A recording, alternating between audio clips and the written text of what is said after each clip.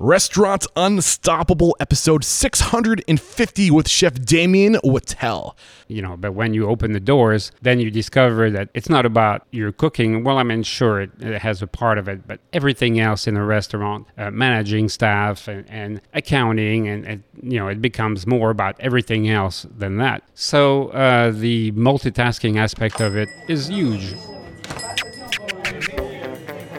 Are you ready for it factors, success stories, failures, and bombs of restaurant industry knowledge? Then, join Eric Cacciatore and today's incredible guest as they share what it takes to become unstoppable. For years, restaurant owners have been pleading for more integration in their restaurants, and they finally got it. Restaurant 365 is a cloud-based, all-in-one, restaurant-specific accounting and back-office platform that seamlessly integrates with POS systems, payroll providers, and food and beverage vendors. Head over to restaurant365.com/unstoppable and qualify for 30% off implementation and a free inventory build in Restaurant 365, a value of $5,000. Here is a statistic for you.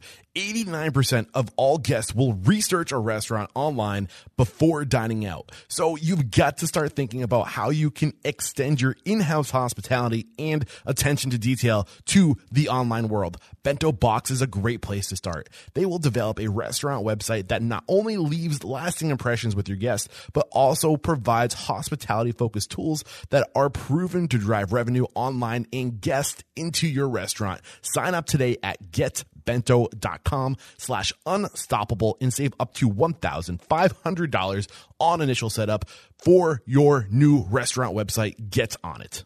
It doesn't get easier than Cake. Cake is the point of sale built for restaurants that's easy to set up and use. With cloud-based access from any device, 24/7 customer support, and a lifetime access to Cake University, how could you not love Cake? To learn more about Cake point of sale, head over to trycake.com/unstoppable. And because you're a Restaurant Unstoppable listener, you will save $750 off activation. Again, that's trycake.com/unstoppable. With excitement, allow me to introduce to you today's guest, Chef Damien Wattel. Chef, are you feeling unstoppable today? I am feeling unstoppable, but somebody please stop me.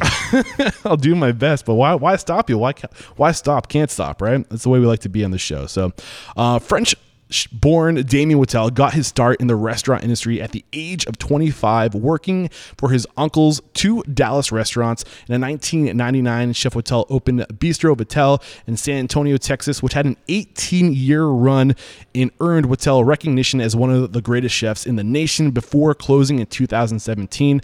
Chef Wattel's most recent projects, Bistro 9, is the 9th restaurant project Damien Wattel has undertaken with collaboration of his wife, Chef Lisa Astorga Wattel, who was just on the show. We loved our conversation with her. And in addition, you guys are operating Bite in Southtown, Austin, and I cannot wait to dive into your story to find out how you got to where you are today. But let's get that motivational, inspirational ball rolling with a success quote or mantra. What do you got for us? Well, my quote would be, if it's not about the skills, it's about the character. It's not about the skills, it's about the character. Dive into that quote and why it resonates with you so much.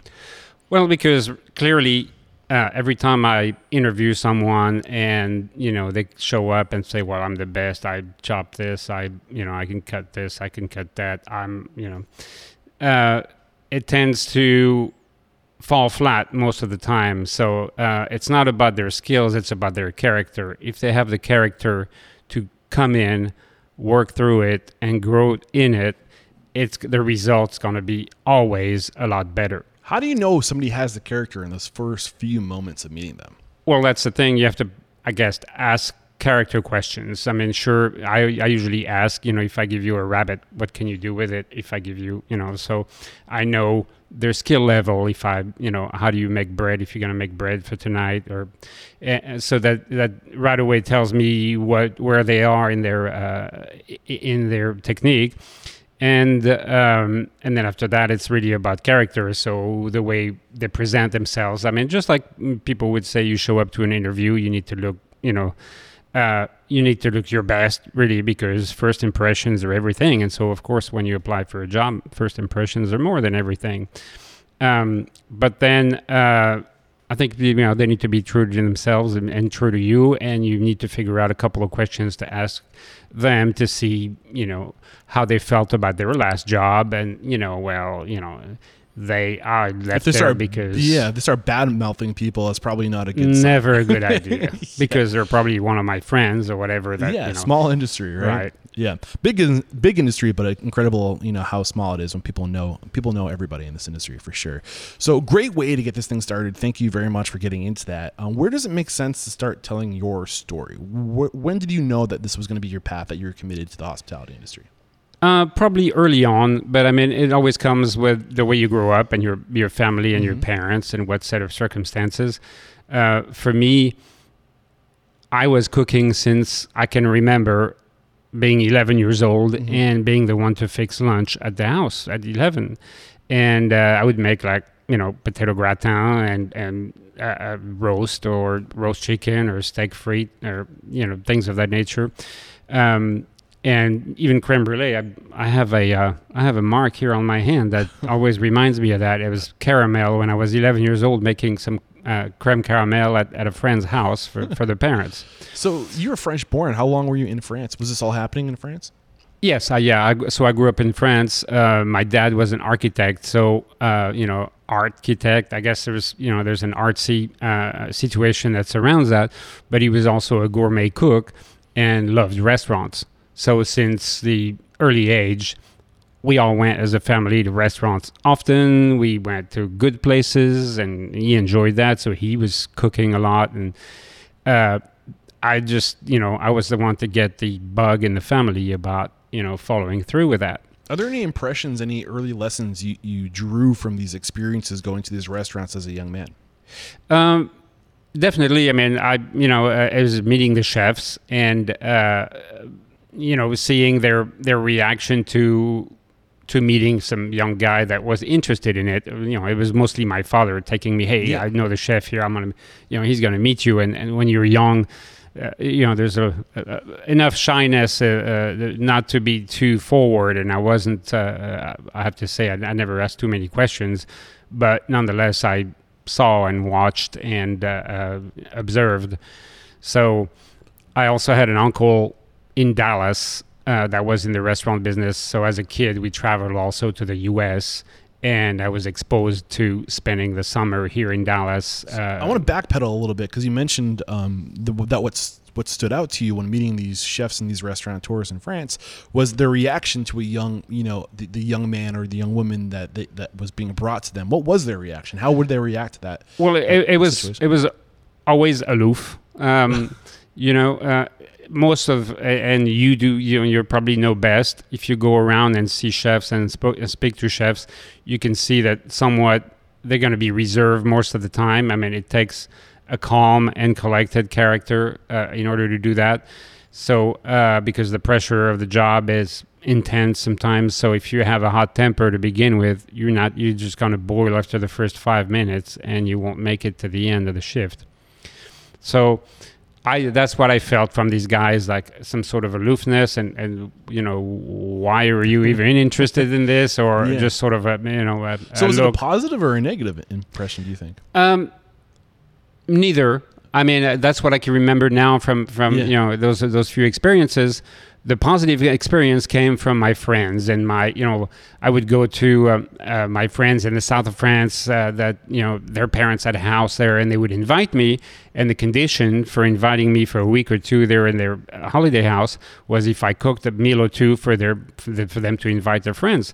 I would be 15 at the time. That's awesome. And, exactly. Yeah. And these, they could have, I guess, afforded, anything, but they would ask me to cook dinner. So early on, I found that I was interesting to people, not so much by my many degrees in many things, but mostly because I could cook. What was that like, being 15 years old and having these what seemed like influent people coming to your not coming to your space, but coming to sit down at the table that you're cooking for, and getting recognized for that ability to do a good job? That must have been so incredibly rewarding. I would imagine that the feedback you got must have been kind of contagious. Yes, it was awesome because not only my friends were impressed with that, because nobody could do that. And at 15, we all played hockey together or different things, but nobody really cooked. And so when I went to a friend's house and the parents or the mother would ask me, hey, Damien, how do I cook this? Or how, my friend is like, okay, stop playing for a little bit. I need to help your parents with something here. And so, it took on a whole different degree of importance that way. And I remember even when my friends were going through this or this at college or whatever, my answer was to actually these people, and I'm going to cooking school in Paris. And there was a different level of expectation there. And now years later, my friends are still in the same town. I happened to just move on to the U.S. and I've been here for a while. But with a step back, you can see the progression all through this. Mainly, I think, because of these experiences that I had as a young kid, from adults, going, hey, we need you, and we, wow, you can really do what we like, not kids' food. But how did that make you feel to have these adults recognize something in you, and like you said, they needed you? What was that feeling to get that recognition and to be needed? How did that make you feel? Well, that was great. It made me feel important, right? And it made me feel like what I was doing was actually worthwhile and actually good, because most of the time people, when they don't like it, they don't say a whole lot, or they but over and over they would solicit me to cook dinner or to do something. And I point this out all the time because I have this working theory that passion comes from the reward of being recognized for doing something well. And I'm sure doing the actual thing itself, getting enjoyment from that, has passion, but I think it's that what really sparks the emotion is the recognition of being seen to be contributing, to being valued by others. I think that really does a lot for us. But when we need to be valued, we need to be a part of things, we need to feel like we belong, right? And I think that's natural to become passionate about those things that we're recognized for. Do you agree or disagree with that? Definitely. Well, I agree, except we always undervalue ourselves, like, your job or my job, and I tend to think I'm just simply cooking, and no, it's so easy to me. The kitchen's my comfort zone. I can handle that. I know how to do it. It's easy, and people will go, "Wow, this was great," or "This was," and you're like, "Well, it's okay. It's just, it's just food. Yeah. It's just something." But simple. You bring something up that's really important, and the other part of that is when you see somebody who does something well, and you recognize they have a skill, you have to tell them, because that's how we find our path in life, by other people reinforcing the positive behavior, the thing that we do good, because otherwise we won't know. So it's so important that when you see something in somebody to highlight it, to let them know, because you might be putting them on their path, like these people did for you, for recognizing you and your ability, right? Exactly. Most kids, I think under from 16 to 18 or even 20 sometimes have no idea what they're going to do. It's according to, I guess, their school results in general is where they kind of try to steer. But knowing what you're good at and what you're going to do, when you're 14 or 15, it's not. It's not a usual thing, right? Yeah.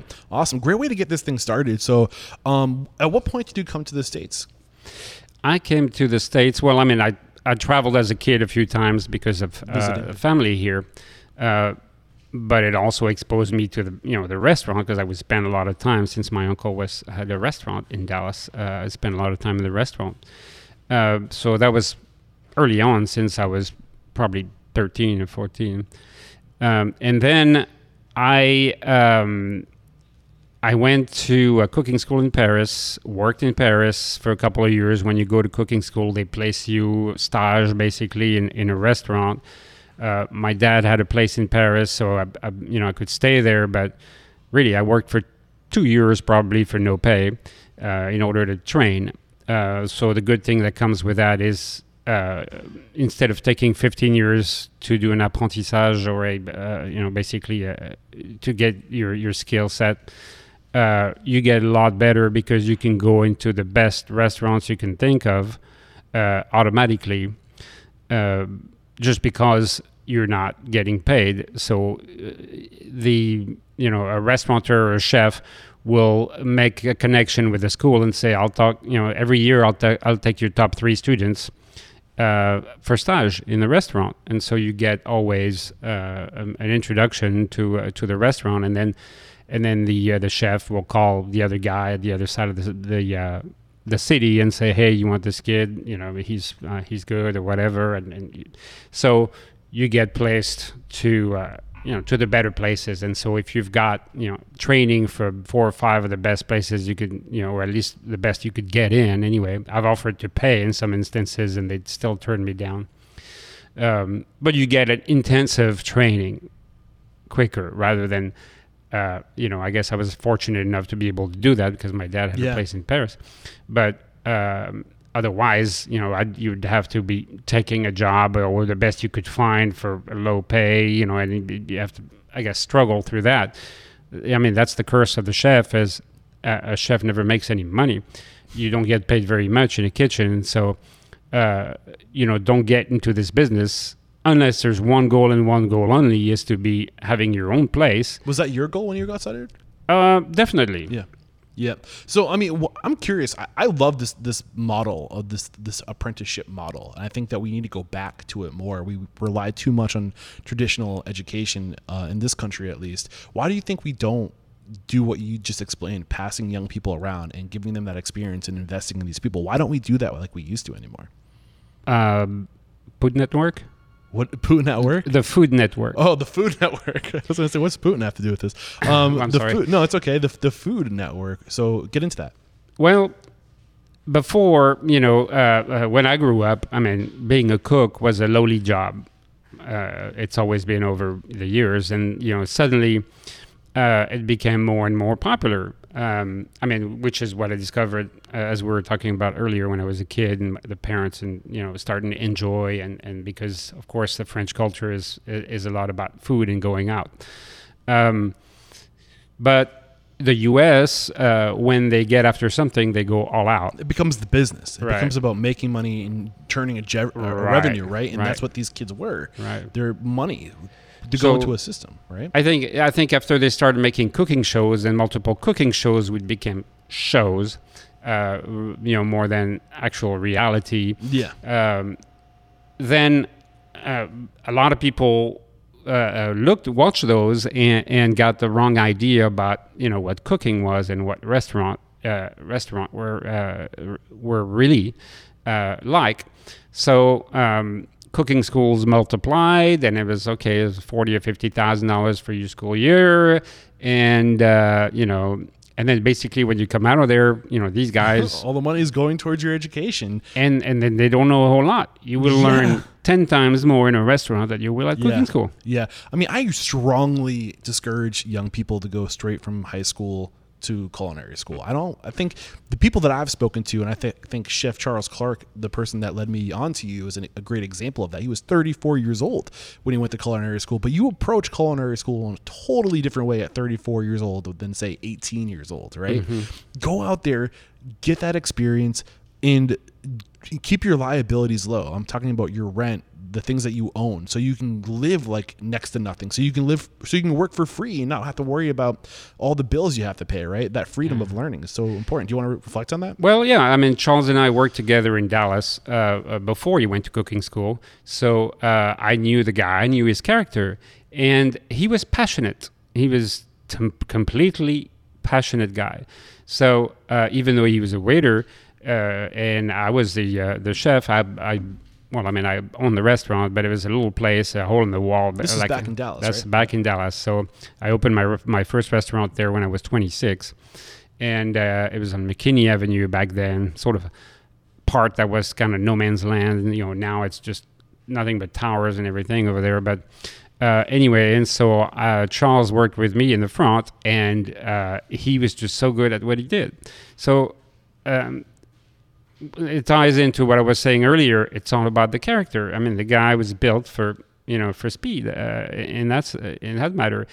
I could have, it was not my character. I couldn't go to a table and and sell him the entire menu. Charles can. He has that personality. People just connect with him. He's friendly. He's got that approach. And to me, the quiet behind the walls of the kitchen was more my domain. So I mean, we got along well because I stuck in the kitchen and he was up front. Now he multitasked and went to cooking school, I believe, in Spain. I don't know if he went in Houston or Spain, but and he worked in Spain as well and came back with the same passion that he had for the front into the kitchen. So it made him a great guy to be a restaurant owner because he had both sides. Yeah, and we're fast forwarding into the timeline a little bit, and that's fine because this is great. But when you come across somebody like Charles Clark, and then you see they have that passion, you see that they have that character, what things do you do to support them in their career? How did you guide him at all? Was he guiding himself? How did you influence it? He said that you were probably one of his greatest mentors. Well, I would think I was tough rather than not. I mean, because again, the business is not so much about your skills, it's about your character. And especially owning the business. And if it has to be your goal, because, if you want to make $12 an hour for, the next 10 years, you go at it, and working long hours and weekends and so on, it's not an attractive prospect. So the prospect's got to be, well, I own my own restaurant. I want to do this. I have the passion for it, but when you open the doors, then you discover that it's not about your cooking. Well, I mean, sure, it has a part of it, but everything else in a restaurant, managing staff and accounting, and it becomes more about everything else than that. So the multitasking aspect of it is huge. And so I remember, my days with Charles. I mean, sure, we'd go out, together after the restaurant would close or whatever, but I remember having to let him go a couple times and come back and be tough on him, or just so that he would realize that his ongoing personality, his jovial side, he needed to have a serious edge to that and understand why there was the need to be so serious. I mean, when you work somewhere and just collect tips is one thing. When you're the one that has to write the checks and not sleep at night because you don't know if the next day you're going to make it or not, it puts humility into you. Yeah, and how do you have that discipline to correct somebody, to discipline somebody who is becoming your friend, who you're willing to go out with and socialize with, and how do you walk that line? How do you find that balance between mentor and friend? And you pick up what I'm trying to put down there? Yeah, and that's not easy at all. I mean, even here, I try to hire a pit bull for a manager. It didn't work in the end because actually it was too much of a difficult, person to work with, because I don't want to be doing that. I don't want to be behind everybody all the time. Say, don't do this, don't do that. And in the back, don't throw your cigarettes on the floor. Don't, in the front, don't do this, don't do that. It's the unfun part of the business. It's just to be that constant pressure, correcting you people. Feel like you have 25 kids constantly every day, and you just have to be behind. And if you don't do that, then human nature has it that sure, you slack, and sure, you're on your phone all the time. I mean, these days, people are on their phones all the time, and it'd be nice to have a giant box where everybody puts it in, and when they walk in, and at least focus on how to please people, because that's what the business is about. Anyone that walks in through the door, how do you please this couple or this four top or this group, this family? And so the first one is the hostess, and the second one is the waiter. Third comes the food. Yeah. And if 1, 2, and 3 were good, and 4 is pretty good, you got a chance of them coming back. I'm loving the conversation. I really am. Up to this point, I really am loving the conversation, but I want to kind of backpedal a little bit before we start going more into the future, because we have to talk about your uncle. his influence on you? Because you came to the States. He was really the first full-time, long-term job you had, right? Right. So, what did you learn from your uncle? What's his name? I'm sorry, I should probably. His name is Jean Rubidet. Okay. So he was Basque, Spanish Basque or French Basque. He was on the French side. So already just the wild character that comes with that. And he moved to Canada and then down to Dallas later on.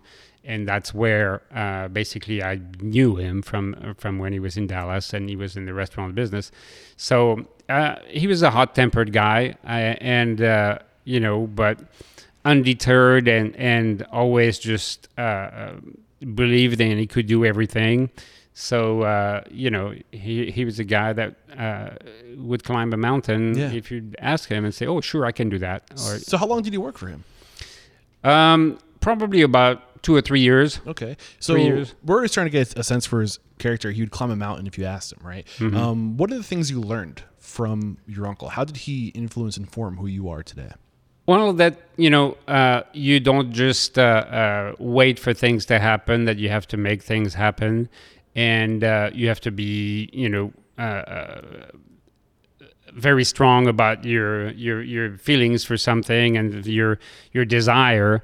If not, it's just not going to happen. So the way they opened restaurants, they took enormous risks, and we all know restaurant business is extremely risky. So just that in itself, to me, after growing up, going to school and cooking for people that enjoyed what I was doing, suddenly it's the brutal world of owning a restaurant, and owning a restaurant comes with the risk, lawyers, mad customers, mad employees, rush hour, craziness, chaos from one way or another, and sometimes reward from, meet Elton John that's sitting in the dining room, or the reward of meeting all kinds of people, and the natural reaction from people that you feed, it's like, like I'm your mother, I'm feeding you and you're enjoying what I'm doing, and suddenly that opens all the doors,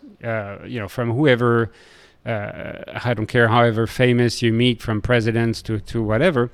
They open their doors and mind to you much easier because you take care of them, and they are, for some reason there's a natural reaction to that. I want to reflect on this. So you learned the risk reward balance, right? You saw how much risk it actually takes to get involved, but then you also saw what type of reward, and beyond just the monetary reward. I think a lot of people forget that there's a lot of other assets that come with this line of work, especially if you do what you do well, is you have access to people that you normally wouldn't have access to. And then you get access to their influence, their knowledge, their presence. Take advantage of that, become friends with these people, network, right? Is that something that you think your uncle did? Would he work those connections? Somewhat. I mean, he did. He was probably a little too rough character-wise in order to I would think to get to. I also don't want to put words into your mouth either. Do you agree was that what you learned, or is there? No, I mean, I think that part I kind of learned on my own because, I mean, sure, sometimes you meet, but back then, I mean, I didn't spend enough really time in his restaurant to myself meet enough clientele there. I mean, case in point, when I left, I left his restaurant to go open my own down the street. And the obvious problem was that I didn't know anybody. I had been in the kitchen and I really didn't know. I mean, even though I cooked for 3 years in there, I didn't really know too many people. So the first day I opened, no one came. Yeah, we're going to get into that. That's probably we're going to pick up right after we thank our sponsors. But any other lessons from the come up, from your uncle, from these experiences that are worth bringing to the surface before we take a break, thank the sponsors, and come back and start talking about your first business? Well, it ties back into what we were talking about a minute ago. It's just the bold risk and how daring can you be, and how pressing are you going to be to stop at no barriers that are going to come in your way in order to get where you want to go. So that tenacity is what you picked up from those early days. Yes, yeah. Love it. Awesome. One quick break to thank our sponsors. We'll be right back. If you're sick of paying multiple vendors and services to outfit your restaurant needs only to deal with the frustrations of technology that's clunky and void of that seamless experience that you so need, then you've got to check out Restaurant 365, a cloud-based restaurant-specific accounting and back-office platform that seamlessly integrates with your POS system, payroll provider, food and beverage vendors, and banks. With Restaurant 365, you'll have real-time reporting and analysis to make the best and most data-driven decisions. No more guessing. Other features include detailed daily and labor data from your POS system, accounts payable automation, automated bank reconciliation, incorporated inventory management with guidance on reducing your food costs, and scheduling features to reduce labor costs and engage your employees, all saving you time, money, and headaches. Take action today and find out how Restaurant 365 is saving restaurant owners up to 5% on prime costs. That's awesome. Head over to restaurant365.com/unstoppable and qualify for 30% off implementation and get a free inventory build within the system, a value of $5K. We're back, and you're just about to get into. We kind of spoke a little bit about you and your businesses, but now we're talking about you breaking off, opening your first business. What was that first business like? You already mentioned that it was tough because you didn't know anybody. What else made it difficult?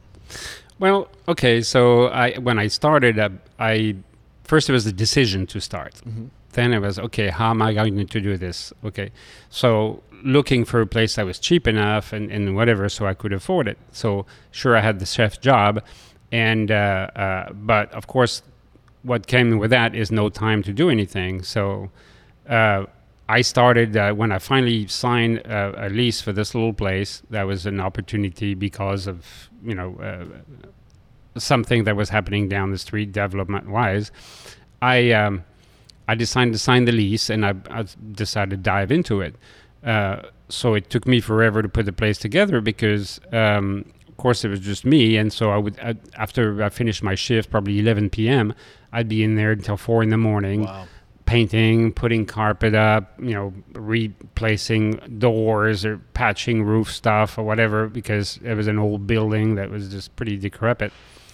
And so for about 4 months, I did that. They're just about, the guys knew the guy that leased it out to me just gave me 6 months, no rent at first to start with, in order to fix the place. So I gradually did until I was able to. That's another variable too. That one thing I've noticed about today's age of restaurateurs, I feel like they feel like they need everything to be perfect on opening day. Where the truth of the matter is, perfection is something that we work towards constantly, forever. Early on, just open, right? Just get the doors open and get creative. And that's the other thing I'm picking up from you is, work out deals, barter, like get cheap rent in exchange for putting your time and energy into fixing the place up. You don't have to have your dream restaurant on day one. Just start where you Definitely. can. I mean, right? The smaller the better on top of that. Why? Because you're most likely going to crash on your first or second time, and it really turns off a lot of chefs. So I had a lot of friends that, did that and crashed and burned, and then it just leaves a bad taste in your mouth for the rest of your career. Then you start looking at, okay, am I going to be a hotel chef or what? Because I tried making my own place, and so there's a huge challenge in that, but there's no way to learn about it, and you can't know where the line is until you cross it. So it's kind of a necessary evil, but you have to learn how to fail before you can learn how to succeed. You have to learn how to fail before you. I love that. That's great. So what I'm picking up from you is start where you can. Continue to evolve over time. Figure out. You don't know what it's like until you dive in there and start doing it, and you don't know where that line is until you've crossed it. Right. So just start getting that experience. What else were you doing right early on? Reflecting back, knowing what you know now.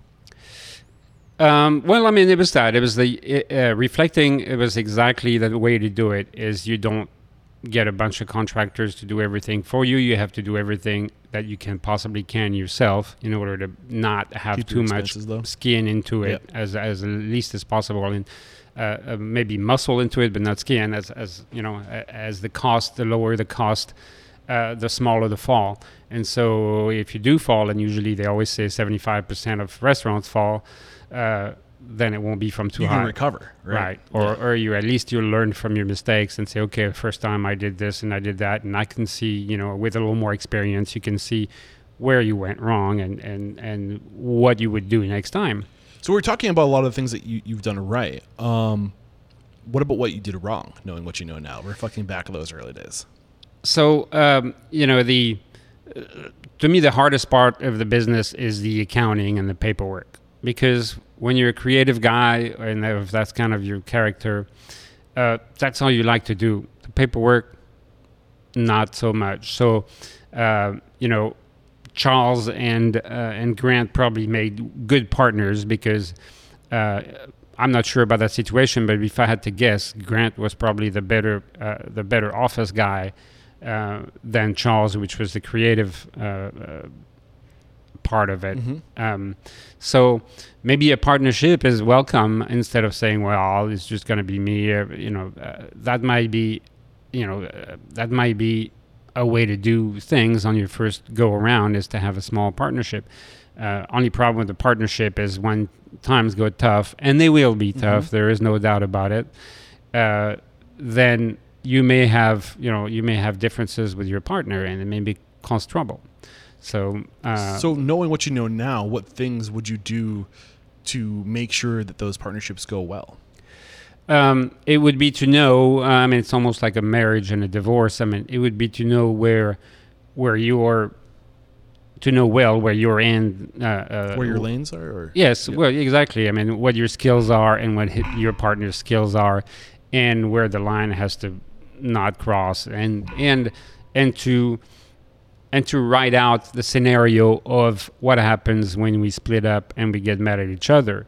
Because if you have that already written, and if you have that already in your mind, when it goes all good and easy, that's not the hard part. It's, Have you read The E-Myth by any chance? Because the advice you're giving us is literally verbatim, like the first thing to do in that book when setting up a business is to delegate who's responsible for what lanes people are in, and then writing it out and actually having inventory, the name next to it, accounting, the name next to it, like creative process, the name next to it, so everybody knows who's responsible for what, so there's accountability, right? So when things aren't being done right, you can go and point and say, you said you're going to do this, do we need to bring on somebody else to cover this if this isn't good for you? But like when you have accountability, when you have clearly defined lanes, then you can do something about it, right? Right, but absolutely. But it's just that it's not a matter of if, it's when. As far as will there be sparks, will it go bad, will you consider having to close? I think for anyone that's in the business, everyone has had to contemplate that, and those are always the hard decisions and the hard questions, and that's when it becomes tough on partners, is how to deal with that. So to zoom back up a little bit, we kind of went down to the surface level. The original questions of what did you do wrong, what could you have done better, and maybe found a partner early on to get in the lanes to handle the things that you weren't quite passionate about and quite skilled at, like the accounting and things like that. So times change, computers change things, the way people grow up change things. Now clientele, gradually new generations expect different things. Back when I first started in Dallas, and when on the first lunch that I was open, I went to look on the other side of the street at my place and look, what's wrong with it? What did I do wrong? Why is there no one coming today?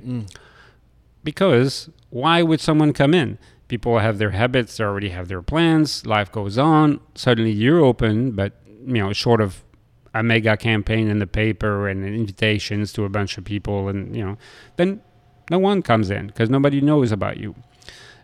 So when I did that, the first 3 months were pretty rough. It was difficult. Gradually, sure, I'd get a guy here and walking in, and then maybe 10 people the next week, and they would bring some friends. And so that is the time when you have actually almost no one to get your systems in gear, and to please people to beyond what they would expect. So that they come back and they bring their friends. And that's how you build clientele, basically, is what we call the word of mouth, because you treat somebody right, they're going to bring their friend next week and say, hey, you got to check out this place, we love that, the guy was really nice, and that's the only way. So as you go on in your career, of course things change.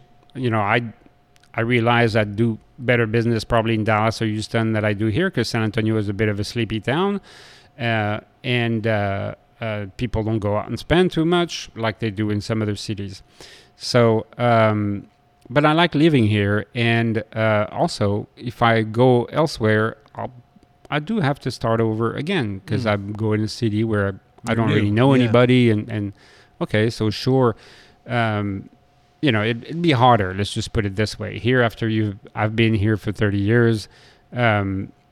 Opening something new, I don't have to work too hard at getting people to come in, because they come in naturally. So it's different. But when it's your first place, that's the very hard thing to do, is because no one knows of you, of your skills, or anything. Any other big lessons from that first location in Dallas that you can share with us before moving on to some of the other projects you've worked on since? Well, it was that. There's a hang on. If you have a good product. I mean, I hung on until I have a newspaper review that came out, but that took about 3 months. And then I was busy for the next 6 months or 8 months after that from the newspaper review. This is in Dallas. That's in Dallas, yeah. So in the Dallas Morning News, you used to have the old-fashioned food critics, and they would make newspaper reviews, and everybody read the newspaper back then, and so you would get packed because people followed that. Mm-hmm. And so I got a pretty good review in the paper, and boom, then I was busy. So, but frankly, if I had to wait another month for that, I wouldn't have been in business anymore. That could have changed my life drastically too. What's that dialogue? What's that dialogue inside look like when you're towards the end of your ability to hang on, but you find it and you do keep showing up just a little bit longer? I mean, it's obviously a struggle. You wonder, okay, what am I doing wrong? I mean, I talked to friends or whatever, and they said, well, talk to a consultant. I called a consultant who came in and told me, you know what, why are you doing this, grilled sea bass and whatever. All the restaurants, if you look at it, burger places or the top places or whatever, you need to change your concept and you need to make burgers starting next week and whatever. And you know what? I didn't want to do that. I rebuffed that guy. Of course, I didn't listen to him. Obviously, in retrospect, obviously probably the right thing to do.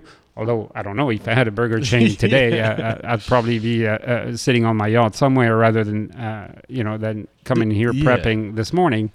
There's a great book that addresses this called The Dip, and it basically the whole premise of the book is that oftentimes many people quit just before things take off, right? And it takes that time to you want to hang on to your identity, because that's your unique selling proposition. That's what separates you from everybody else. I mean, there's enough burger joints in the world, right? But what makes you separate? Hang on to that, because that's your unique, that's your differentiator, right? And then just having that patience, and just knowing that sometimes you are swinging and missing, but other times you just haven't quite taken off yet. Well, that's exactly the name of your show. It's the Unstoppable Factor. Yeah. So, I keep doing it, and we call this number 9 here, Bistro 9. Okay, well, I keep doing it because I have tried a couple other things. When I moved from Dallas to San Antonio, I had met some guys who. Well, actually, it was La Madeleine. It was a French chain back then, and one of these guys was leaving to open a CD concept, used CDs exchange, CD exchange, and stuff like that. You're dating this. So when I was able to sell my restaurant in Dallas when I moved here, and I opened a used CD shop in San Antonio when I first moved here. So because I thought, I'll take a break from the stress. Right? That's 93. Oh, wow. Okay, so there's some time elapsed. Okay. So so I'm thinking, okay, I'm going to try something different because, this restaurant business, I'm glad I sold it and I did whatever I did and good. I mean, so that was my introduction to San Antonio.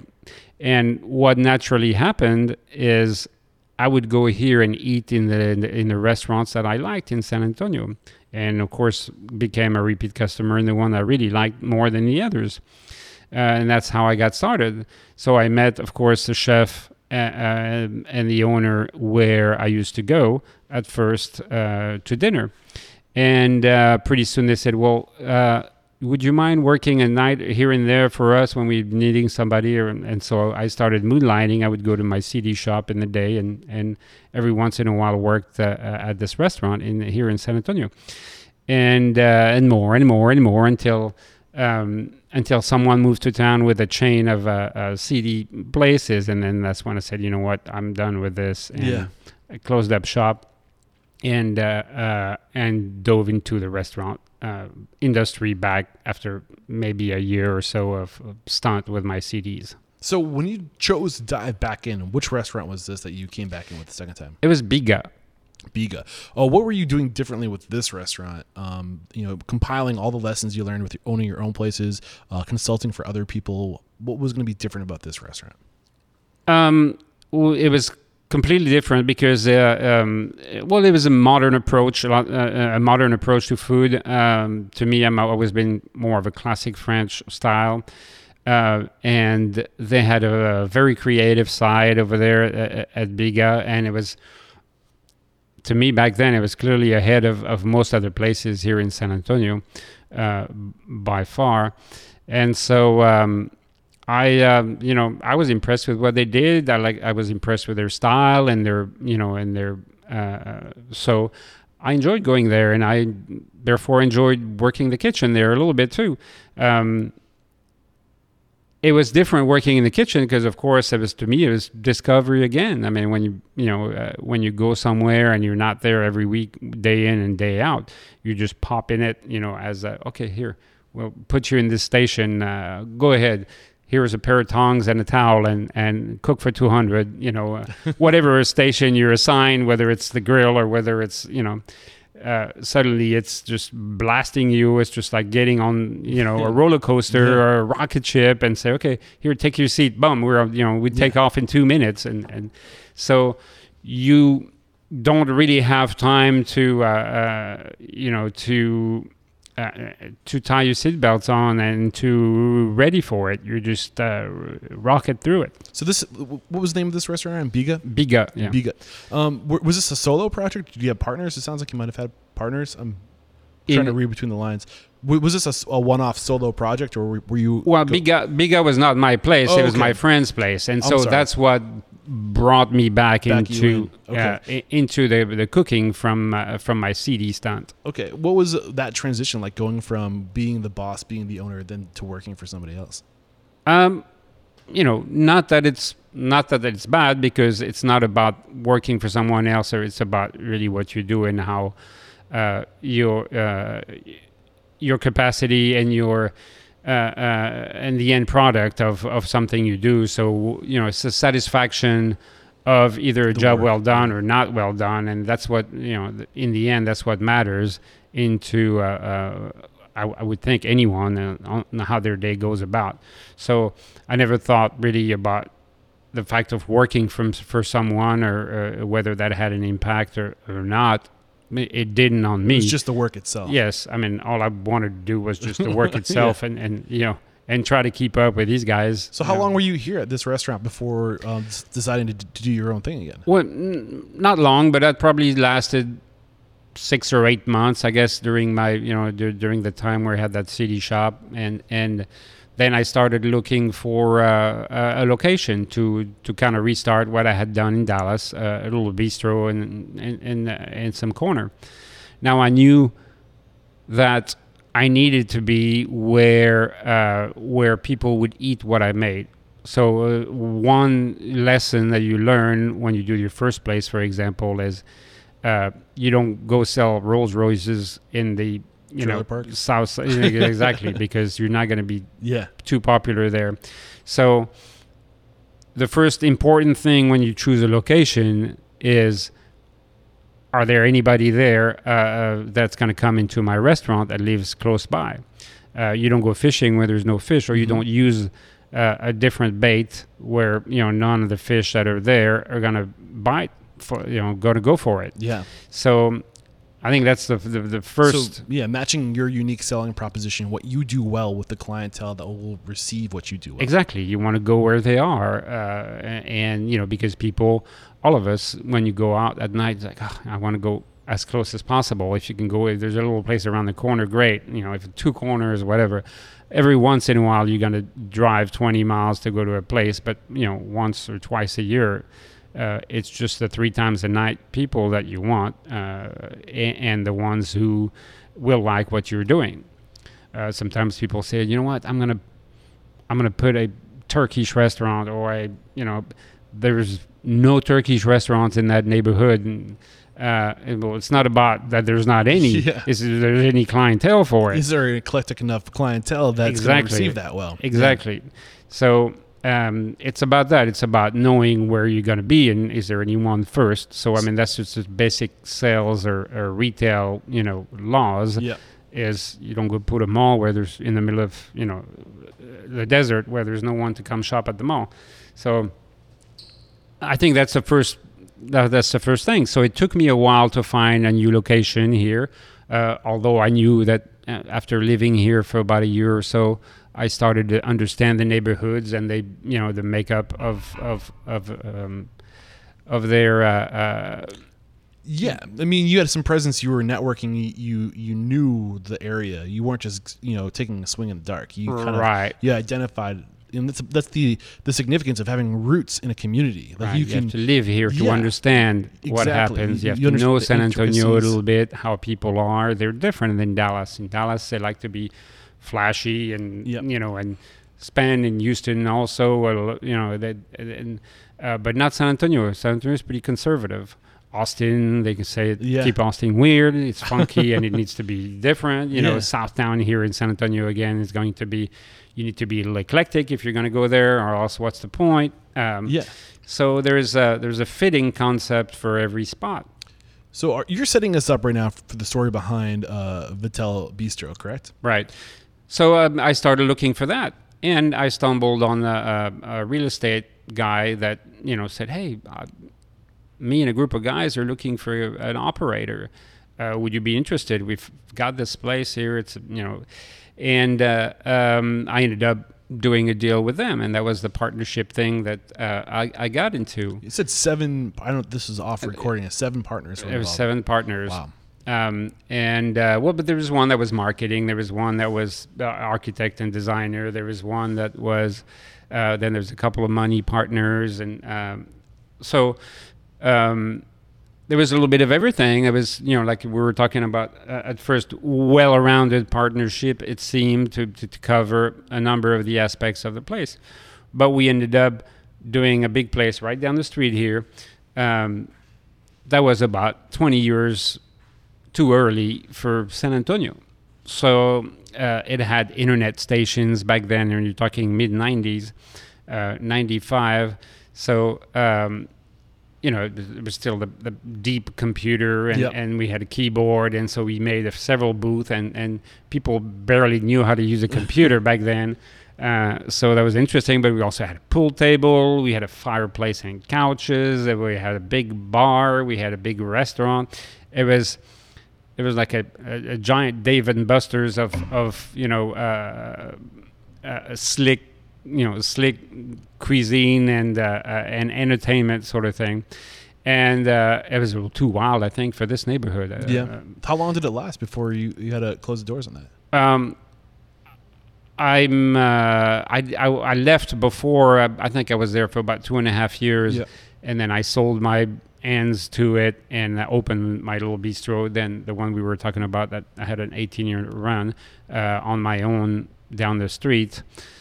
So I think that first restaurant lasted about 4 years altogether. What did this teach you? What were the biggest lessons you garnered from this experience? I had whether there's a way to deal with partners, and if I had partners in the future, how to approach that with that experience. Get specific. What was the way that you learned how to deal with partners?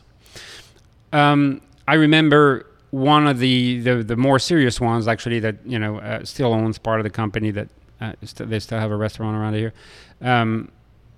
That he would tell me I need to compromise. And so we'd get around the table, and this guy wanted this guy wanted that, this guy wanted more staff, this guy wanted more, burgers on the menu, this guy wanted Mexican food, this guy wanted bands on the weekend, and it was a consortium, and I think the main partner would say, Damien, I would say, no, we can't do that because, but... And they would say, no, Damien, you have to compromise in a partnership. You compromise. So you learned how to compromise. Well, I learned how to compromise, but I also learned that that was not the right thing to do, because none of these guys had any restaurant experience, and I shouldn't have compromised. I should have stuck to my guns, and I should have said, no. At least I've had one restaurant before, and there's one thing I learned about doing that is you don't deviate, and you don't change your gets confusing concept in between. You don't become a bar more than a restaurant, because then so there's a number of lessons that I got from that is no, you don't really want to compromise, or at least if you're the one that's supposed to run the show, you're the one that needs to. If you're the chief of orchestra, you can't listen to the people that put on the show and the promoters or whatever on how to play the music. It has to come from you, and people come to see your music, not so much the commercial aspect of the rest of the deal. So I think that's the important thing to keep in mind is, what's the real aspect and quality of a place. Is it, if you go to a fast food, does it provide food fast and cheap? So if you're somebody who's not willing to compromise, if you're listening to this and you're agreeing with what's being said right now, and you want to protect yourself from having to compromise, what things would you have done differently to protect yourself so you wouldn't have to compromise? Well, kind of when we touched on the subject earlier, would be to select actually people for particular jobs without actually, trying to blend. Well, I'm not going to tell you how to do a radio show because I have no idea. Yeah. And I would completely trust in you that you're going to lead me the right way, and not make that up to me, or I'm not going to give you any suggestions on how to do how to do your job, and please don't give me any for mine, even though I'd like to hear and listen to your experience doing that. Nonetheless, don't come here and tell me how to do my job. So I think that's an important factor. And even though you can have partners, you have to be clear on what their role is. And I think, and I don't want to make assumptions, but it sounds like there was kind of a lack of vision too. Too many different people wanting to be different things. Right. And everybody has to want to be the same thing. Right. You need to have the same vision. You need Right. to write down what the future looks like, Right. and what that, what the food looks like, what the service looks like, and the details of everything. So when people sign up to be a part of this, there's no confusion as to where Right. we're going. Right. There has to be one concept and one vision, and you have to stick to that and not try to stray too much, because then you dilute the original idea. The more you try to put things in, let's do this, Yeah. and let's put a band here too. Well, if you Yeah. put a band, you're going to lose these people. If you put this, you're going to lose those people. If the music's too loud, you're going to use those guys. Yeah. I think that's the fastest thing that will dissolve a partnership is it's not having a shared vision. Right. When you have partners that people who have different lanes and can bring a lot to the table, that's great. But when people are all pulling in like separate directions, if you got 10 people standing around a ball and you have 10 ropes tied to that ball and everyone's pulling in a different direction, where are you going to go? Yeah. And Nowhere. your project and your idea needs to be pure and Yeah. stay pure. It's like you've got Picasso painting something, and you're not going to tell him, well, I like the way you painted that, but could you change it a little bit that way and make it gray instead of orange? And can you make that boob not round but square? Or you wouldn't want to tell an artist how to do his thing. Yeah. And I think that's the one thing that you need to let go if you're a partner or even an investor, because obviously we always need investors, because a cook never makes enough money to open his own place, so he's going to have to find backing from somewhere, whether it's his family or, and the investors should listen to that too. Is, look, if you pick a pony, you have to help that pony by every mean you can to cross that line, that finish line. You don't want to load it up, said, how about this Gucci saddle on it, and how about this, how about you put this on your horse and that, and some marketing signs. No, you want to do everything you can to push that pony across the line. So let's talk about your next pony, the pony that had a 18-year run, right? This is Bistro Vittel. Take us through that process. What did you do? Now you have, you've got this collection of experiences and knowledge. You can go at this a third time. Is this your third approach, or so third project? Third project. But this one, second project by myself. So with all these experiences, what did you do differently to set yourself up for success? So I, different from the last time, from the first one in Dallas, I picked a place that was already a restaurant before, so a second generation, because that cuts down a lot of the cost. There's already the plumbing, the vanity hoods, and things that are going to save you $150,000 right off the bat, which means, it gives you that 20% more chance of succeeding if you do that rather than go from nothing. So you want to always put everything you can think into your corner and not, diminish the chances. Make it harder for people to get there. I'm not sure if I understand that. You have to put everything into your corner. What do you mean by that? Well, if you pick a place or a location, for example, that's difficult to get to, all right, well, it's already difficult to do restaurant business, so you already make it more difficult with a difficult location to get to. Then if your place is not open, this and that, then you make it even more difficult to succeed. If you have challenges, your place doesn't have gas, or it's only electric, or parking, or so you're checking all the boxes. You're making sure that you have this experience. You're going through the checklist. You're considering all things, right? Right. So one of the things you mentioned that was right about this location was that it was turnkey. Your operational startup expenses were low because you could move right in. What else was right about this location? It was also on the other side of the neighborhood here, which was lacking, actually. I had a good clientele and my kind of clientele, and but it was lacking anything like that.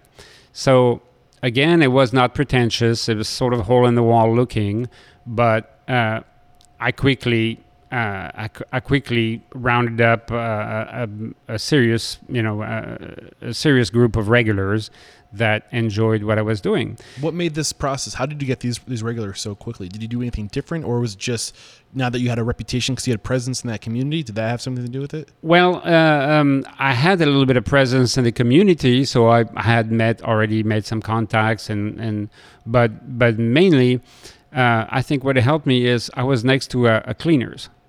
Okay. And cleaners have people going in all day long. So if you're in the cleaners next to a wealthy neighborhood, and your clientele, is that you're targeting is... We're not talking about a laundromat. We're talking about a cleaners. Right, not a laundromat, a cleaners. Actually, there is a laundromat next to it, which I'll get into that later.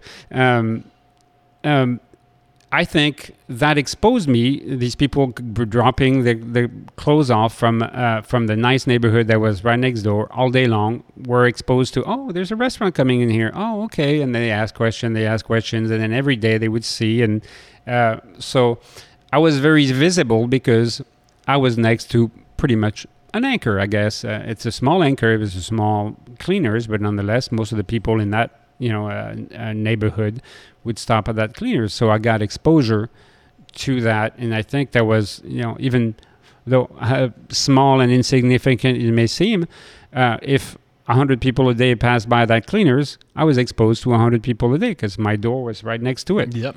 In a small shopping center. Smart. So, it's small, but again, it's one of the details that you want to add up on your list of how to have your best shot anyway at being somewhat of a success is to check those boxes one by one. So just to recap, the big lessons, obviously the turnkey we mentioned, and now doing business in areas that have business that complement your business. So that if there's a traffic of influent people that have money to spend, now you're on the way. You're right next door. Like you're in that same. You're a part of their habit. Right. You're right there for them. What else do you think went well with this restaurant, this third venture? Well, I think it was the combination of all these things. So I mean, I quickly got. I think after 2 months, after 3 months, I had recouped my investment. So my investment in it was pretty small. After 3 months, I had recouped my investment. So now it was just about operating it, not so much having to, either pay back or a fine. Of course, that's operating is the hardest part of it. That's because it's got all these moving parts, and someone can give you a restaurant with the keys and hand it right over. It could be the worst thing that you could do is accept it for free, because it may cost you an arm and a leg, and you may incur all sorts of liabilities, and you may lose your butt, doing that quickly. So if you're not ready to do it, don't do it, because it'll set you back seriously, most likely. Yeah. So open for 17 years or 18 years. What was it? It was a long stretch. Right. It was a long stretch. What was your success to staying open that long? Well, it was making regulars and in that neighborhood. So suddenly I became the place to go for them, and they would meet their friends from the neighborhood. Sometimes you go home and you get in your house, you close the door, blah, blah, blah. But there, it was kind of like that show Cheers, where you meet your friends. And it kind of became a little social club sort of thing for the neighborhood, because they would see, they would see each other, and then eat next, basically have a bunch of friends over without them being in your house. And so they got used to the chairs, the tables. I mean, that came with other complications when people say, hey, I always want to sit here when I come here. Well, this guy too, and this guy too. But, yeah. So give us something that's not as common knowledge when it comes to regarding developing a regular. What's one thing that you did well to develop regulars that not many people might be aware of? I think we became friends. I mean, not having turnover in your front staff is key, because then they start knowing your customers. We knew what people drove when they parked in, by the time they drove and parked, we already had the table set the way they like, with the glass of wine that they like to have, needs. and exactly, and know them by name, and so they felt completely comfortable, because it was effortless for them. They just walked in there, they already knew their table, where to sit, how things were, and so having a regular is just the best thing you can do. So what were you doing to keep your turnover down?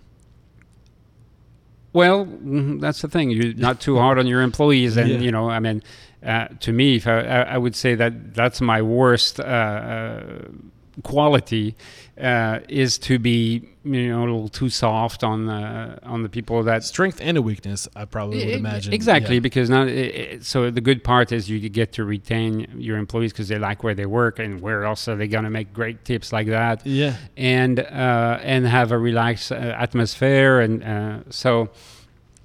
It's a combination of that, even though most corporate type of places would say, no, you have to have these rules and these rules and these rules, and shouldn't do this, shouldn't do that. And no, but I mean, for these people, it created a mature environment for the staff to come to work, and they themselves, they felt like self-employed the same way. It was my place, but they came and did what they did. They had that sense of ownership too. Right. Yeah, exactly. I love it. So there's I think 4 restaurants in between that restaurant and where we are today, right? Any key experiences, key restaurants that you have opened or closed, any biggest lessons you've had? And then we'll wrap up by talking about your current projects here with Bistro 9. But any big lessons that are worth bringing to the surface? You said meant something about the laundromat being significant. I'm kind of curious about that. Is there a story about? Okay, the so this little shopping center, Yeah. this little shopping center where I had the bistro, Next door was the cleaners that took on a small space, and at the other end was the laundromat. Mm-hmm.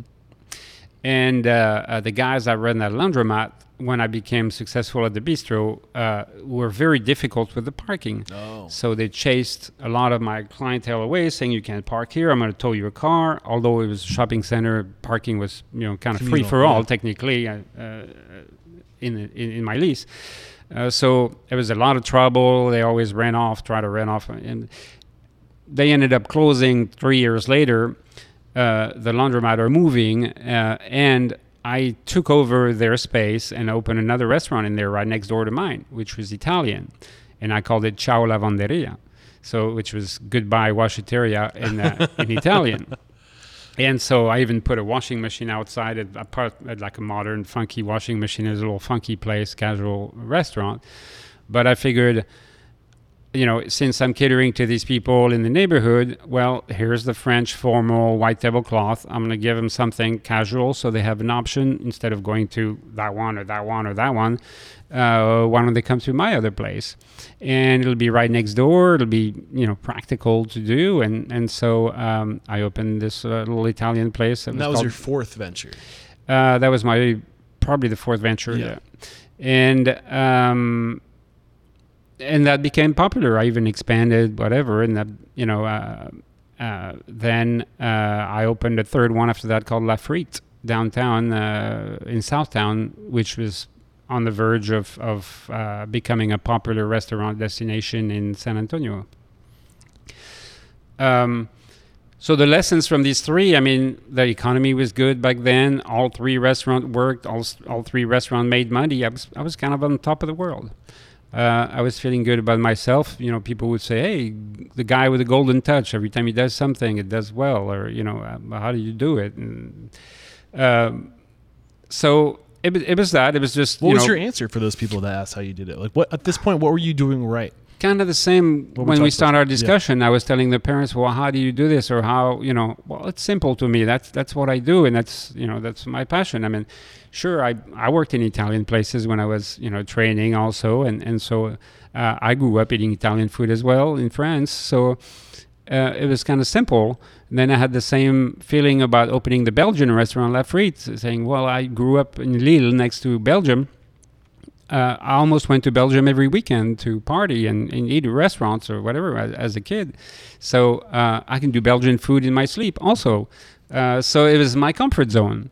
And I did what I felt, and it came from within me. It was all, it was nothing that I saw. Sure, I had inspiration because I think for the Belgian restaurant, I was in Miami and I saw a Belgian restaurant. I was like, of course I can do a Belgian restaurant and better than that because I grew up eating this food and I know exactly what the expectation needs to be, or at least what I expect. I would expect if I went to a Belgian restaurant, and so it just kind of came with it from within. And so I think that's what is important, is the creative aspect needs to be there entirely, because that's what people go for.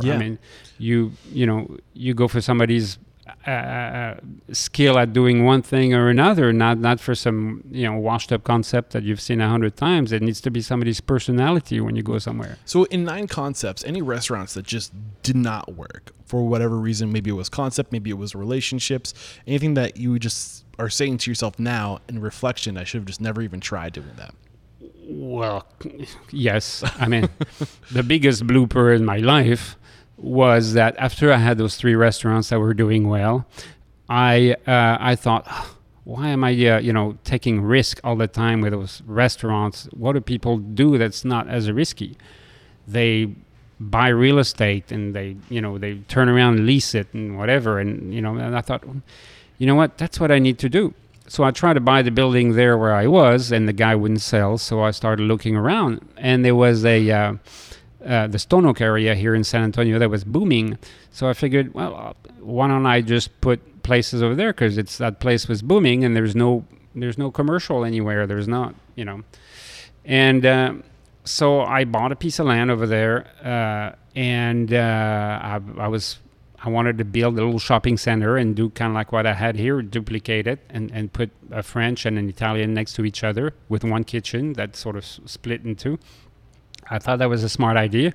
I figured, okay, that'll be my retirement. Even if my restaurants don't work, I can lease it out to other people and have an income. And 20 years from now, my shopping center will be paid for, and and I'll have something. So what went wrong? And so I thought it made sense. Yeah. And I started with that. And unfortunately, I opened in 2009 when the economy went belly up. So just timing. So none of the restaurants were doing good, not the old one, not the new ones. And I couldn't lease to anyone because no one was leasing any business at that time. It was an economy crash. So I couldn't lease out square footage. The restaurants weren't doing well, so they were, and I did not have deep pockets because I had spent everything possibly I could think investing of in these assets in that, and borrowed up to my ears to build this project. And so I crashed and burned deeply. That story could have completely changed if the economy had turned and we had a couple of our best years, and that's the game of business. Exactly. It's a risk. You don't know what's going to happen. If the economy had kept climbing and the restaurants were still all doing good and whatever, sure. I'd still own that shopping center and exactly. Maybe my dreams would have come true, or at least I could have done what I set out to do. Yeah. It just didn't happen like that. So I lost the whole thing, and I got in deep debt. And then I sold Ciao, the restaurant Italien, and La Frite downtown to try and fill up that big black hole that I had created. And then I think the last restaurant you closed was kind of your namesake, the one that was open for 17 years. What was how did you know it was time to call that operation an end? I'm happy I did, even though it's a bittersweet, because when you have, and that was sort of like my mothership restaurant, that's the one, even when I sold the other ones, that's the one that stayed, and that's the one that had regulars. And but we started having a number of issues with the building, and the building owner just wouldn't have anything to do with it, or remodeling of any sort. So 18 years later, it's kind of important to maybe not reinvent yourself, but you have to refresh. Yes. Like a club that you open and it's packed the first 3 years, and 4 years later you have to paint it blue and call it a different name. Especially the market in 2017, where there's a new restaurant opening every week, Right. and you've got to stay fresh because people in that market wanted fresh. They wanted new. And if you get too caught in your own ways, you're kind of falling in the back of people's minds. So the big example with that here in San Antonio is the Pearl Brewery. So the Pearl is a huge development that this guy put together, and with a plan to have 11 restaurants. So it was well-funded, big group, and it really set a new standard on where to where to take the culinary destination overall in San Antonio. So I was left to kind of battle with that too. So I needed to remodel. I needed to refresh the concept, and I had paid a couple $1 million in rent since the last 18 years to the guy that I was renting for, and he just wouldn't have anything to do with any sort of remodeling into the building. We had power failures. We had all kinds of issues, and when it's not your building, you have second thoughts about fixing somebody else's. Yeah. Are these all things that you worked into the contract with the new situation where you are today with Bistro 9? Yes, because when I looked at this space, it was in worse condition than my place was, and so I was like, "No way! I want to move up in the world, not down." And they said, "Well, if you sign here, if you come, we'll fix it." And it took a while to make that negotiation, but they did, and so they fixed the place. How do you work that into the clause to make the landlord put money back into the space so you can? Or maybe you put money away, you budget a certain amount to stay fresh so you can put some of your own assets into remodeling. How does that work? Well, it works all kinds of different ways. Sometimes if the rent is good enough, then you can put a little more of yourself or a little more investment into it because you're getting something that is really worthwhile keeping because the rent is so low for, compared to the market or whatever. Or if you're getting a restaurant that has already, a bunch of stuff and ready to go into it, then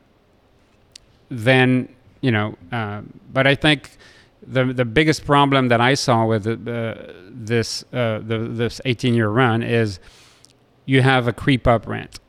So 18 years ago, rent was that. Then it was 17-year rent was this. Then it kept climbing up, and then you become 18 years ago your rent is astronomical, Yeah. and it doesn't make sense anymore compared to you don't know where the economy is going to be at that point or not. It's time to remodel, and you're renting you're paying maximum dollar for what? For this old place that it really needs a freshening up now. So sometimes it doesn't really make too much sense, I would guess, from my experience, to be somewhere more than really 15 years, unless there's going to be a plan to, and that would be something I would negotiate with someone if they wanted a long-term lease, or if there's a chance is to say, okay, 15 years from now, I need to either have the choice to get out, or if I'm staying, then you're going to take part and we're going to remodel. We're going to do 50-50 on the remodel cost, because you're going to need to remodel your business. It's just not going to stay like that forever. And I'm going to need to remodel my concept, and we start over as far as the partnership that needs to be between a renter and his landlord.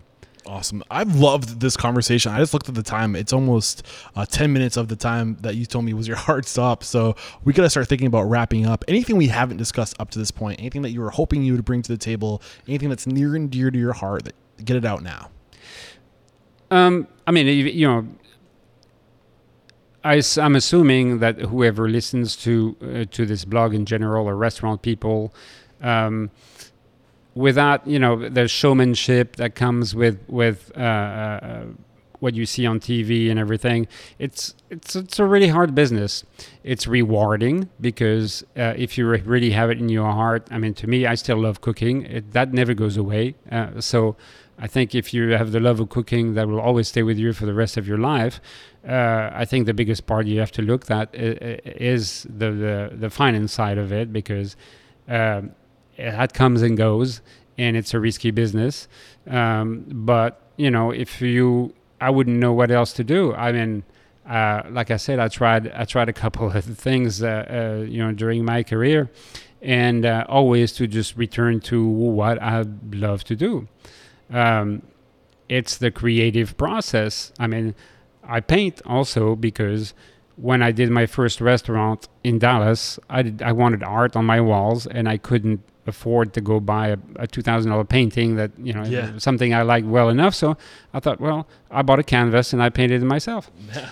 Now I'll show some of the pictures. Are all these paintings your own, or just most of them? All right, I'll make sure I know which ones are yours, and I'll make sure we capture those on the B-roll. And the one question I'm asking all my guests before we go to the speed round is, the mission statement is to inspire, empower, and transform the industry by sharing and making an example of people like you. How have you transformed since that man at 25 years old, starting his own business? Who are you now versus that man then? My dreams are different. So when you're fresh off of cooking school or fresh off your training, you want to have the best restaurant in the world. I think I would think a lot of us cooks that are starting up want that. That was kind of my father's dream too, is to do a place where it was just worldwide known from the. But obviously that comes with enormous challenges. You would have to have large investments and or at least do something very, very eclectic in order to get noticed, and just have deep pockets in general. So what are your dreams now? So my dreams now are to keep cooking, but slow down on the dream factor, and have more stability. So, because it's been up and down in my career, finding a little bit of stability here and building something that not too this, not too that, not too specific, that has enough of a broad clientele that it stays busy and not just built for the select few. I think that's my goal, to have a more a more steady lifestyle because it's a wild business. You know, over the years you have a different life. It's hard on your family. It's hard on yourself physically. It's hard on your social life, even though you get it in the restaurant. It sounds like 25 years of a reality check of, you know, the dream is nice to have, but at the same time, security, family, presence, control over your situation is a lot more rewarding than, you know, checking that box that like I accomplished this dream that I set out for, right? Right. I don't know. I think most of the people you see, even if, you know, celebrity chefs and so on, well, they'll make a name for themselves either on TV or from their first restaurant, but they don't make money out of that. Then they'll open a burger chain or a sandwich place more practical because, you know, that's how you make a buck. It's not, you know. Yeah. So you make a name for yourself with your hard work and your creativity in your place. And after that, hopefully you sell some pots and pans on TV with your name on it, and that's how you make a buck. So, you know, that's how it goes. Yeah, I've loved this conversation. We're going to take one quick break, thank our sponsors, and we're going to knock out a true speed round to respect your time. We'll be right back. So this probably does not come as a surprise to you, but as you can imagine, I look at a lot of restaurant websites because I'm constantly researching my next guest, successful restaurateurs, and you'd be surprised how many of those people have bento box websites. I mean, I almost know instantly when looking at these websites because they're always so stunning and they always check every box. Everything that a good restaurant website should have, these websites have them, and it's because they're going to Bento Box to get the work done. And not only will Bento Box leave a lasting impression with your guests, but Bento Box websites come with hospitality-focused tools that are proven to drive revenue online. With Bento Box, you can easily update menus, promote events, share press, sell gift cards, take catering orders, and book private events directly from your website. Bento Box puts you in control so you can focus on what matters most, your restaurant. Bring your restaurant's hospitality online with Bento Box by signing up today at getbento.com/unstoppable and save up to $1,500 on initial setup for your new restaurant website. Cake makes it easy. Thousands of restaurant operators are using Cake POS and loving it. With its easy, simple to use, and intuitive interface, how could you not? Cake users are achieving peak satisfaction with 24/7 customer support, not to mention lifetime access to Cake University. No wonder customer satisfaction scores are so high. Everything about Cake is simple, including its POS integration with Cake Guest Manager and Google Reservations, which basically allows your guests to book reservations or get on wait lists straight from Google Search or Google Maps. That's pretty rad. This simple integration alone has increased guest count by as much as 25%. To learn more about how Cake makes it easy, head over to trycake.com/unstoppable. And because you are Restaurant Unstoppable listeners, you can save $750 off activation for Cake point of sale. But you have to use my links. Again, that's trycake.com/unstoppable. We're back, and the first question I have for you is, what is your it factor, a habit, a trait, a characteristic you believe most contributes to your success? So basically, what's your strength? Calm and collected character. Calm and collected. What's your biggest weakness? To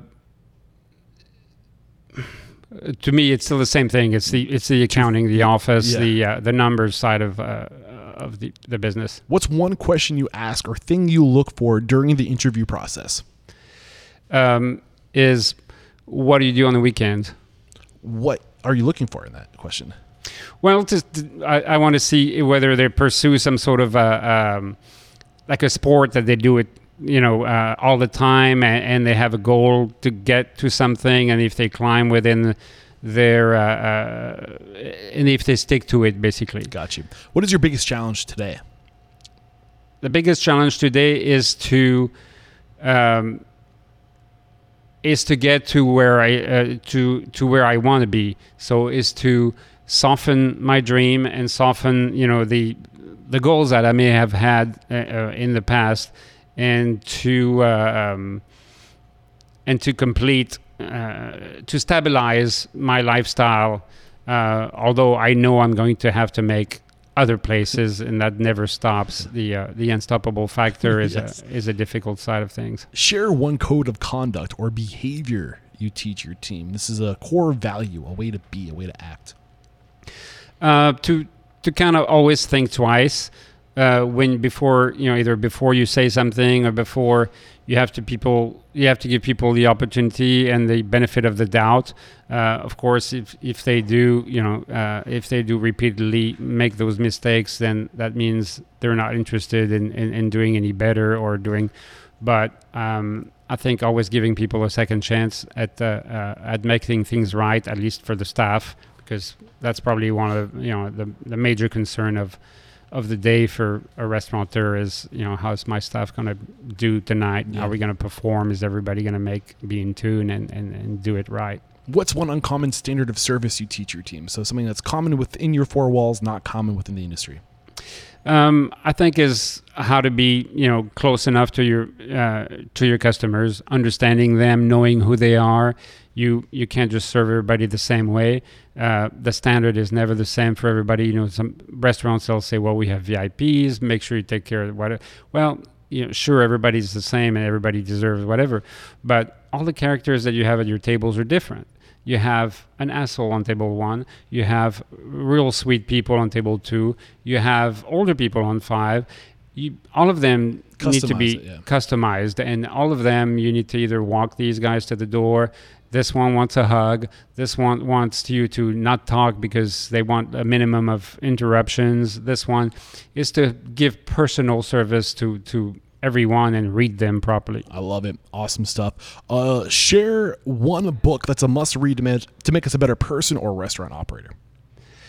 One book that makes you the one I haven't written yet. Okay. What is one thing you feel restaurateurs don't do well enough or often enough? Meet with their friends. I mean, and just sort of hold hands.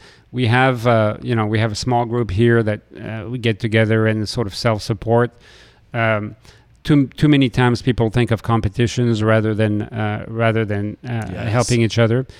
So I think that's what's missing. That's the backbone of this podcast, is realizing that we're in this together as an industry. And if we've got to share knowledge, and all ships will rise with that tide, right? Even customers should take part in that, because it's their community, and you know what they need to be supportive by the same less token, transactional, right? More transformative. I love it. Awesome stuff.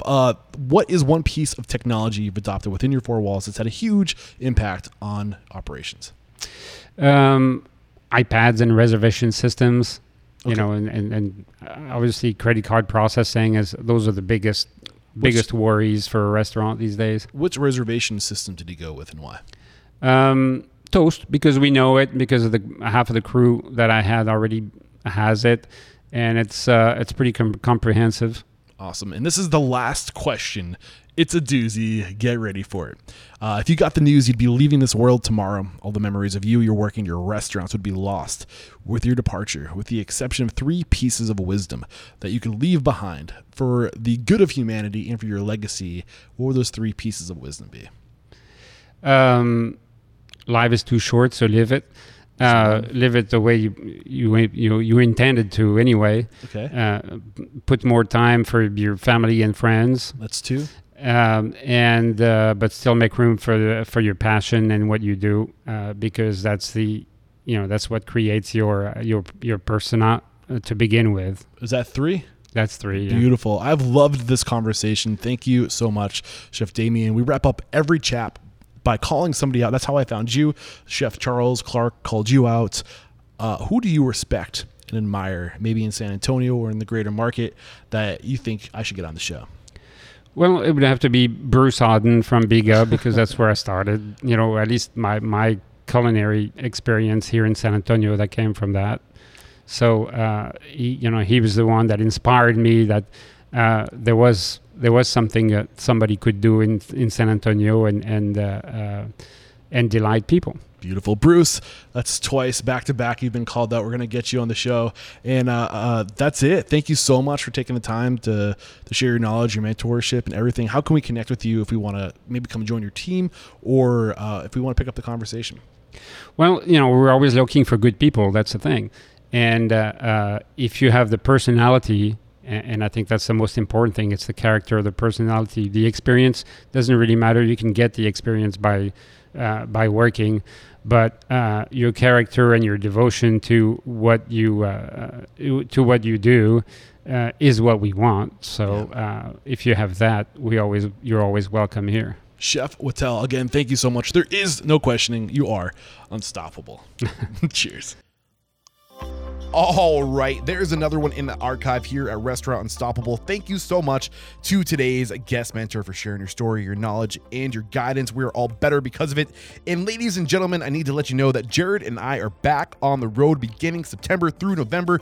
We're going to be hitting up Denver, Colorado, Los Angeles, San Francisco, San Diego, pretty much anywhere and everywhere in between. So if you're out there and you're listening to this and you know of a mentor that needs to be made an example of, a restaurateur doing it right, please put them on my radar. Hit me up, Eric@restaurantunstoppable.com, Instagram, Twitter, at Eric Cacciatore, Facebook /Restaurant Unstoppable. Also, we're looking for crash pads. So if you have a spare bedroom or you have an Airbnb that you want to let Jared and I use to live this mission of transforming the industry, we could use your support, and thank you in advance. You know how to get in touch with me. Again, that's Eric@restaurantunstoppable.com. Peace.